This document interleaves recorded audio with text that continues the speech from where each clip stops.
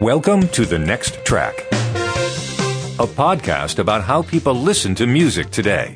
I'm Doug Adams. And I'm Kirk McElhearn.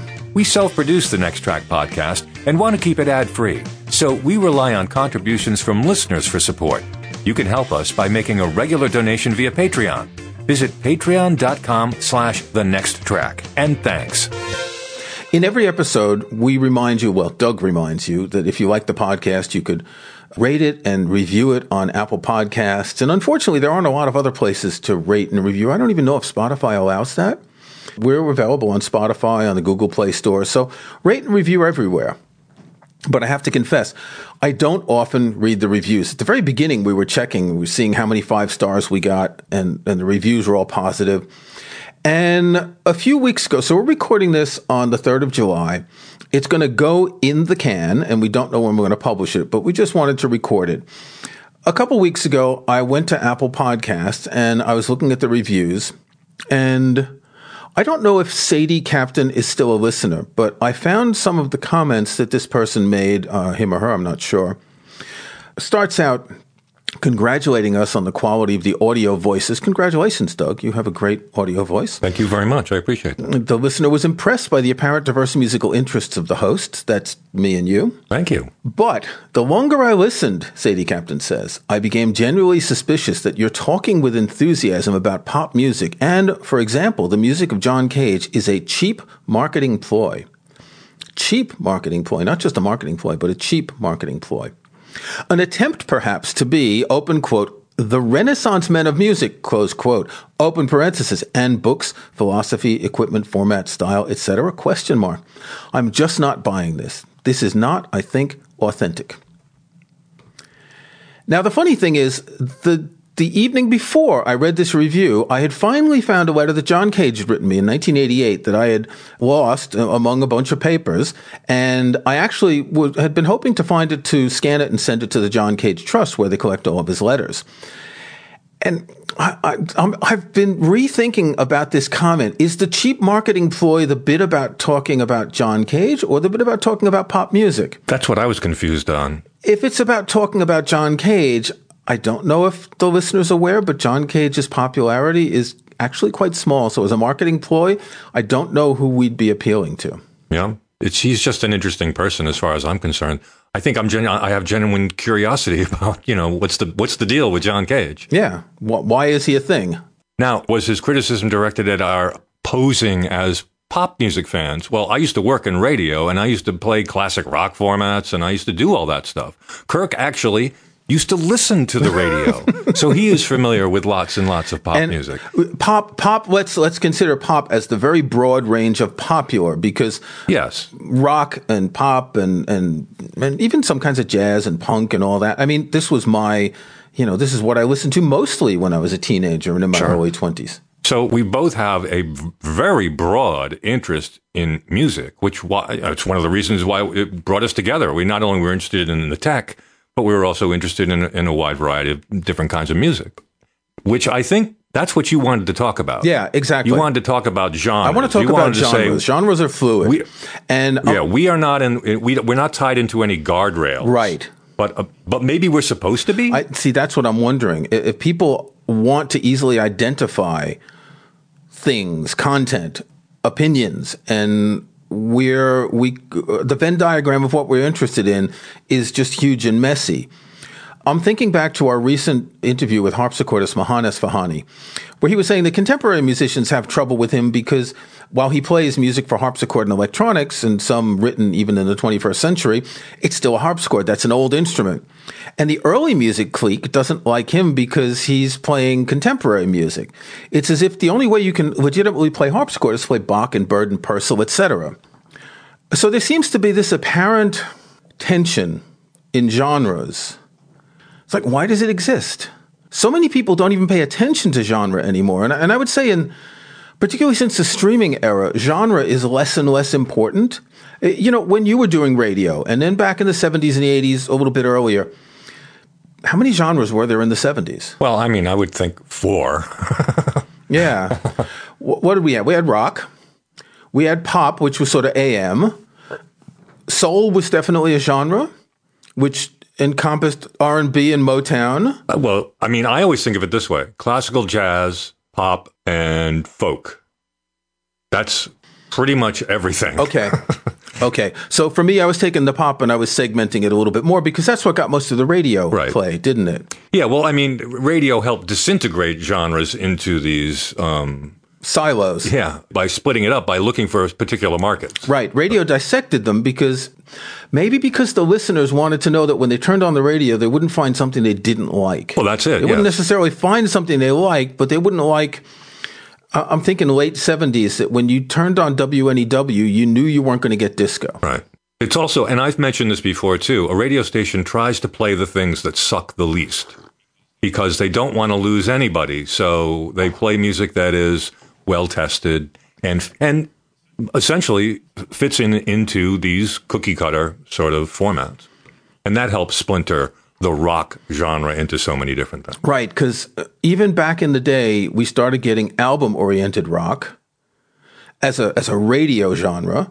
We had prog rock, we had jazz rock, we had southern rock, country rock. Sure. Yeah, it's a genre we forgot, country. That's actually a big genre that neither of us really pay attention to. Well, I put country under folk because that's where it descends from to a most degree. You could put rock under folk too because it descends from folk music too.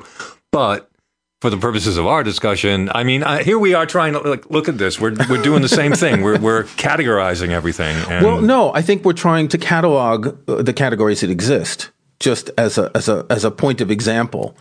And I think what's great about music, so you can go through life and you can listen to the radio, you can listen to music as wallpaper, as we've mentioned many times. And in most cases, you don't really care. But if you're the kind of person, again, Mahan Esfahani was talking about how he was one of the nerds in high school, interested in classical music. And for me, it was like those rock family trees. You've heard this band and this guy from this band went over there and you want to hear the other band. And you kind of get into this genealogy of different rock bands. Like I remember the prog rock bands, it kept reforming every 3 years with names that sounded like law firms. You would want to follow if there were specific musicians that you liked as they came out with a new band. Right. I obsessed on Rolling Stone magazine. That was my connection to all the music. And I got the way I found out about different kinds of music because the radio wasn't playing it. But this was an interesting way to find out about how I first learned about punk music was in Rolling Stone. Yeah. Yeah. They weren't talking about it over here anywhere else. Yeah. So I learned about a lot of that from the press and from hanging out in record stores in New York. Because again, New York, you were in, the boondocks in Providence, Rhode Island. We have great record stores in Providence. It's not the same. It's not the same as New York. Everything is in New York. But we used to go to New York to go get records. See, that's because you didn't have great record stores in Providence. Yeah. Well, we did, but they didn't have, we did have. But we also had a better concert scene. So sometimes you'd go see a particular band that you like, and there's another band that's opening for them. Or there's another band playing the next night at a small venue, and you say, why not? Or you go hang out downtown and you just drop into some club and, you get music. Unlike Providence, Rhode Island, where everything shuts at 9 p.m. No. It's not. I've never been to Providence. The only thing I know about Providence, there was a TV series for a few years. There were two brothers. One was a district attorney, and the other was a criminal just out of prison. That sound familiar? Maybe. I don't know. There was a show called Providence, but I never paid attention. No, it wasn't called Providence. I'll find the name and I'll put it in the show notes. But that's all. Providence was a happening. Providence was a very happening music scene in the 70s. Very, very really robust, just like Boston. Yeah, but on a smaller scale. Well, to be fair, there is a King Crimson song named Providence. That's right. They performed it and conceived of it in Providence. That's pretty good. So, but anyway, but anyway, as far as the genreification goes, those are great examples of how you stay within the guardrails. Yeah. Because you hear the same familiar stuff over and over again. Yeah. And I think people, it's like, what is it? There was a great song, Uniforms and Insignias. When you're a teenager, you develop these uniforms and insignias about, what group you belong to, what kind of music you listen to. Some people never leave that. Yeah. And I mean, it's really true. I mean, a lot of my college friends just stopped buying music after college. And Yeah. So hold on. I'll get back to that. But the uniform insignia for a lot of people in the States morphs into fandom for sports teams. yeah, it's the same sort of thing, actually. It's almost like politics even. It's almost political. Yeah. The thing about people not buying music after college, I think Spotify did a survey a few years ago, and most people stop buying music when they have children. Yeah. It's because you don't have the headspace Right. to look for new things. You just want what's familiar, what's comfortable. Quite frankly, one of the reasons I wanted to do this podcast is because I became completely detached from the music and audio stuff that I used to follow all the time after my daughter was born, and that was 26 years Yeah. ago. And it's almost, I woke up like Rip Van Winkle going, "Yikes! You mean you can have more than one HDMI plug on the back of a receiver?" I mean, I was way out of touch, and that's one of the reasons that we wanted to do this, because I do have a curiosity about this stuff. I am a music geek. I'm an audio geek. Yeah. Yeah. We try to cover a lot of, I was going to say the word genres, and I don't want to say it anymore. We try to cover a lot of styles of music, but we've never had any jazz musicians. Neither of us like hip hop rap very much, so we've never had anyone from that style of music. It's true that we do choose a number of styles that interest us. I choose the classical music that I like, and in terms of, particularly with authors writing books, we've had books about Dylan, the Grateful Dead. It's a lot easier if you're interested in making a podcast about music. You need to know it's a lot easier to get authors who write about music and musicians to get the actual musicians. Yeah. We're still trying to get Brian Eno to come on the podcast. Brian, I know you listen to the podcast every now and then. We'd love to talk to you. Bob Dylan out there, if you're listening, he'll never do it. But the thing, and it was funny when we first started doing this. The joke was that Kurt can't stop talking about Bob Dylan and the Grateful Dead, and I soon learned that, well, I have passions that are parallel to his obsession with Dylan and the Dead, and so I relate to that. That's why when we have guests on, 6 months ago, if you had told me, if you had asked me who name any great living piano player, I would not have known who Angela Hewitt was. Yeah. And now I'm completely enamored with her. Yeah. That's how my head is just not in that space. Right. But I can appreciate that stuff. And my worldview is give me more. Yeah. There's got to be more new stuff. Give me some more new stuff. Yeah. And in fact, It must be an endorphin thing, right? That's what it is? Discovery of new stuff?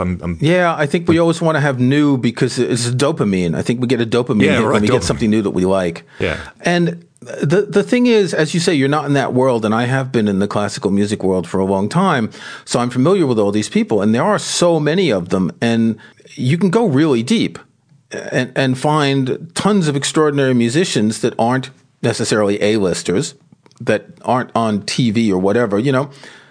Everyone's heard of Yo-Yo Ma if they know anything about classical music, but there are tons of great cellists, there are tons of great pianists. So, yeah, the wonderful thing about music, particularly in recent years, and I hope we'll discuss this in the future, the economy of music streaming, it's made it really accessible for us as listeners, even while it's harming musicians. And there's a real tension in the marketplace that if musicians can't make enough money, they can't keep making music.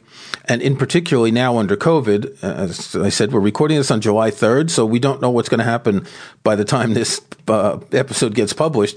But that's right. The UK is doing something. Well, they're opening pubs tomorrow at 6 a.m., and they're opening, I believe, hotels, bed and breakfasts, holiday cottages, etc. But they're not opening performance venues yet. So, we've spoken to a number of people about the lack of ability to perform. And in a recent episode with John Wyver, who's more of a theater person, but, particularly about theaters, music venues they can't open, we don't know what's going to happen in a month or two. Just today, a fairly large theater announced that it was shutting down. There's a pretty big theater in Manchester that's having serious difficulties. And, if you're a regular listener, I live next to Stratford-upon-Avon, and we have a big theater, and we don't know if it's going to survive. So all of these performance issues, musicians can't perform today, so they can't make money, and they're not making money from streaming. But at the same time, it's given listeners this extraordinary opportunity to expand horizons, to listen to new artists, composers, genres, styles, even though most don't, unfortunately.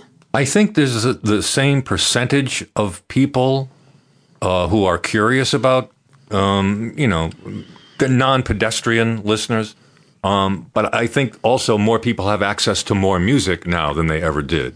So it's not like they only had the 3 or 4 radio stations that they could pick up in their car. Now they can actually listen to, wide varieties of music. And I think that's one of the reasons why I'm so confused, is because I think of music as occurring in eras. Yeah. And it's not that way anymore. Now it's just a huge, big palette of tons of music that's available. So it took me a long time to actually realize that. And I think what happens is when you get older, and if you don't start understanding what the generation after you is doing, you might get cranky.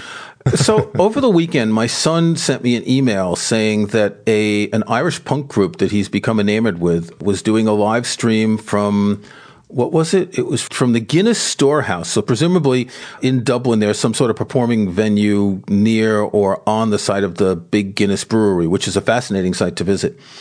They're called the Murder Capital, and it's great stuff. My son loves this. It's Gang of Four, it's Cure, it's Killing Joke. And this is 40 years after Gang of Four and Cure and Killing Joke. And that's another thing I find interesting, that we've got these genres that have sort of ossified and that have a stream without a lot of innovation. There's young energy, there's interesting lyrics and melodies, but it's not changed a lot in all that time. And it's the same if you look at rock. I think general sort of poppy pop has changed a lot because of the electronics and the production techniques. You don't really get a lot of those singer-songwriters anymore. One person with a guitar, right. Carole King, something like that. Well, they may end up in the country genre if that's what you want to do. If there is a place for that. It's just not in rock anymore. Yeah, because remember those were number one selling artists. Carole King, Linda Ronstadt, Jackson Browne. These people were, they were filling theaters back then. One of the things that I like that's happening now is this recycling of older sounds. I've mentioned Greta Van Fleet in the past. It's almost like they've sampled Led Zeppelin and just regurgitated a bunch of new Led Zeppelin songs. Some people don't like that. Some people, I don't care. It's just interesting product. And if you like that sound, then you don't have any prejudice about it being borrowed from Led Zeppelin, of all people who borrowed a lot of things also without paying for them. And at the same time, you've got these extraordinary tribute bands. Like there's this Rolling Stones tribute band that keeps touring every few years. They look exactly like the guys in the Rolling Stones. And they're still kicking ass. They're really old. These guys are really old. And they're still doing these songs from the 60s and 70s. I don't know how they managed to sound so much like the Rolling Stones.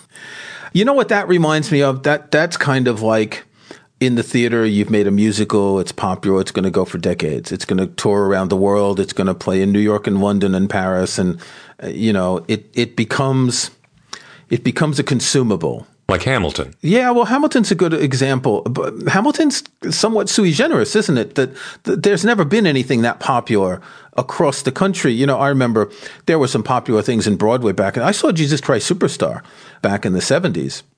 But I don't think anything has had the popularity of Hamilton. I mean, Cats was a big deal. Les Miserables, Phantom of the Opera, these were all pretty big, but Hamilton is way above that. As we speak, is it today or tomorrow that it's premiering on the Disney Channel? I think it's tonight on Disney. And so you will have listened at some point in the future to our discussion with John Wyver, who produces the live performances that are filmed at the Royal Shakespeare Company. It's a technology that's relatively well understood here in the UK, where there are plays that are broadcast to cinemas, and it's relatively new in the US.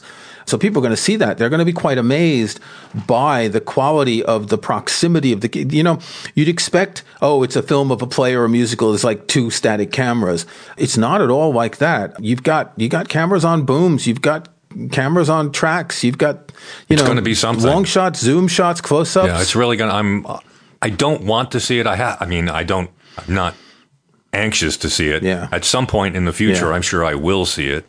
I'm not a Hamilton guy. I don't like modern musicals like that. But I would like to see how they produce it and present it. For the technology. Well, a good example, and again, I mentioned this in the episode where we were talking with John Wyver, is the Springsteen on Broadway. And that's on a smaller scale, but this was a theatrical performance. It wasn't a concert, and it was filmed like a theatrical performance. It's just one guy, so you don't have, cameras on booms moving around a lot, but you do have a good variety of shots.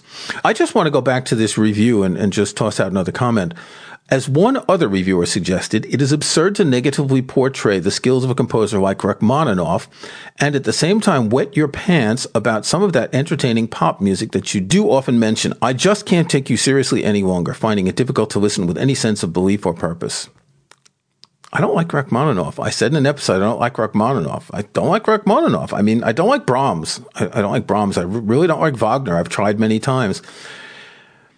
I know a lot of people that don't like certain things, and I'm trying to think. I mean, if I said to you, there's a dude, I think, in one of your sports ball teams, Tom Brady. If I said, I don't like Tom Brady, no one would say, I'm not going to listen to you anymore. Well, them's fighting words here in New England, buddy. I thought he left Boston. I actually have known people who would feign. Well, it is kind of like that. There was this guy talking about sports, speaking of sports, on the radio recently, or within the past year or two, whatever. And he was saying, we can't lose to Buffalo. My friends in Buffalo will just never let me forget it. And I'm like, what? Get some new friends, pal. It's like, what? I just don't understand that sort of thing. And that's how sports fans are. It's like, if we lose, I'm the loser. Yeah. And I don't get that. And it's the same thing. If someone insults, I hate Journey. It's like, whoa, buddy, wait, what's wrong with you? I'm just not a big Journey fan. I'm sorry. But, so what gets me is the expectation of a classical composer who's considered to be one of the greats. If someone doesn't like that classical composer, then that person has absolutely no credibility. Yeah. It's like you have to like everything that's on the list of approved composers. I mean, Rachmaninoff, he could turn a good tune. There's just too many notes for me. To be honest with you, whenever I think of Rachmaninoff, I think of Liberace. It's this handfuls of keys and candelabras, and that's what I think. What it reminds me of is those late night commercials for all the great hits that came from the classics. Full Moon and Empty Arms. Is that the one that came from one of the Rachmaninoff? Perhaps you'll remember these familiar melodies. What was that called? It was one of those K-Tel late night offers. It's called, I think we've mentioned it before. The guy who's doing it is an actor by the name of John Williams. Not John Williams, the composer, or John Williams, the guitarist. Not the composer, conductor. No. He's an actor, an American actor who plays British character. No, he's British, but he's an American British actor. He's the guy you get when you need a British guy. Right. And it would come on like as a commercial during the honeymooners at night on Channel 11 in New York. And it was always the same thing, know. Or at movie time or something like that. But no, not liking a specific classical composer doesn't mean much. So, no. Okay. Should we talk about next tracks? Because I've actually got a next track that's germane to this. Okay, but it's just funny. I just want to go back and review. It's like, if you just got through this podcast episode, you've realized the variety of things that we just talked about off the cuff. So I rest my case. And that's only music, because the reviewer also put in parentheses and books, philosophy, equipment, format, style, etc. Oh, well, let's check those off by all means. It'd take a few more hours. So my next track, are you ready for this? I'm going to pick this up and show it to you. It is a vinyl record. It is the first. Is that a Musical Heritage Society No, this is a record? Deutsche Grammophon. No. It's the first recording of a piece of music by John Cage that I ever bought. I bought this record when I was about 20. It is his string quartet, which is later known as the First String Quartet. And on the B side, it is String Quartet by Vital Dudosovsky. I had been interested in Cage because of his ideas, and I said, I got to listen to music. And I don't know, I went to Sam Goody's in New York, and I looked around and I found this, and I like the cover. I'll link to it on Apple Music, where the same album is available, but with a couple of extra tracks. This is about 45 minutes, this album, and they've added a Penderecki and a something else on Apple Music to make it over an hour. I like the cover, and I thought it was cool. And, the Deutsche Grammophon records, they got all these liner notes on the back, and they look really serious. And so if you don't know any of John Cage's music, this is not the best example of his music. If I'm not mistaken, this was written around 1949. It's before he started using chance operations in his music with Music for Changes. Most of the melodies in this are the different instruments of string quartet playing in unison, which is very strange for a string quartet. You're used to that sort of bouncing back and forth, and it's more like chords just in unison. It's just like they're playing a chord for a second or two, and then another one, and it's a tantalizing string quartet. Again, it's not typical John Cage later with the chance operations, but it's a very approachable piece of music. Okay, Doug, I hope you have something appropriate. Well, it's not inappropriate. Lately, I've been thinking a lot about Jack Bruce, the late British bass player, of course, big part of Cream, and had a lengthy solo career, although not a lot of people are really aware of his solo career. I mean, I think for a lot of people, he just kind of fell off the planet after Cream broke up. But he put out 3 solo albums pretty quickly after the Cream thing, none of which were very good. The third one, in fact, didn't even chart. But the third solo album that came out in 1971 called Harmony Row, Jack Bruce himself said this was his favorite solo album. Now, after this album, he went on a hiatus for a while, didn't record anything until he met up with Leslie West and Corky Lang and did some hard blues sort of stuff for a few years. But his early solo stuff really tries to find a place between what Cream was doing and what he and Peter Brown were doing with their songs, and sort of, I wonder where I'm going to go next feel. And this album is actually kind of interesting. It could be avant-garde, it could be some rock and roll, it's got jazz rock in it, progressive. It's a very interesting record. There are only 2 other musicians on the album. Chris Spedding, who is the guy that you got to play guitar for you back then when you wanted a guitar player, and John Marshall. Both of these guys, as far as I know, are still around. I happen to know for a fact John Marshall is playing in the current iteration of Soft Machine with our buddy Theo Travis. Very interesting record, though. Bruce handles the basses and the vocals and the piano and all the cellos and the harmonica and stuff. And like I said, just Chris Spedding and John Marshall doing other stuff. Not bad. Unusual record. And I found it very interesting. Of course, as a result, after listening to this, all I get now is West Bruce and Lang music on Apple Music, but that's another story. This album by Jack Bruce is called Harmony Row, and it's my next track. This was episode number 189 of The Next Track. Thank you very much for listening. You can start or join a conversation in the comments of this episode's show page at our website. You'll also find links to some of the things we talked about in the show notes for this episode. Just visit thenexttrack.com. You can follow us on Twitter at NextTrackCast. And don't forget, you can support The Next Track by making regular donations via Patreon. We're ad-free and we're self-sustaining, so it's your support that what keeps us going. Visit patreon.com/thenexttrack. I'm Doug Adams, and for Kirk McElhearn, thanks again. We'll talk to you next time.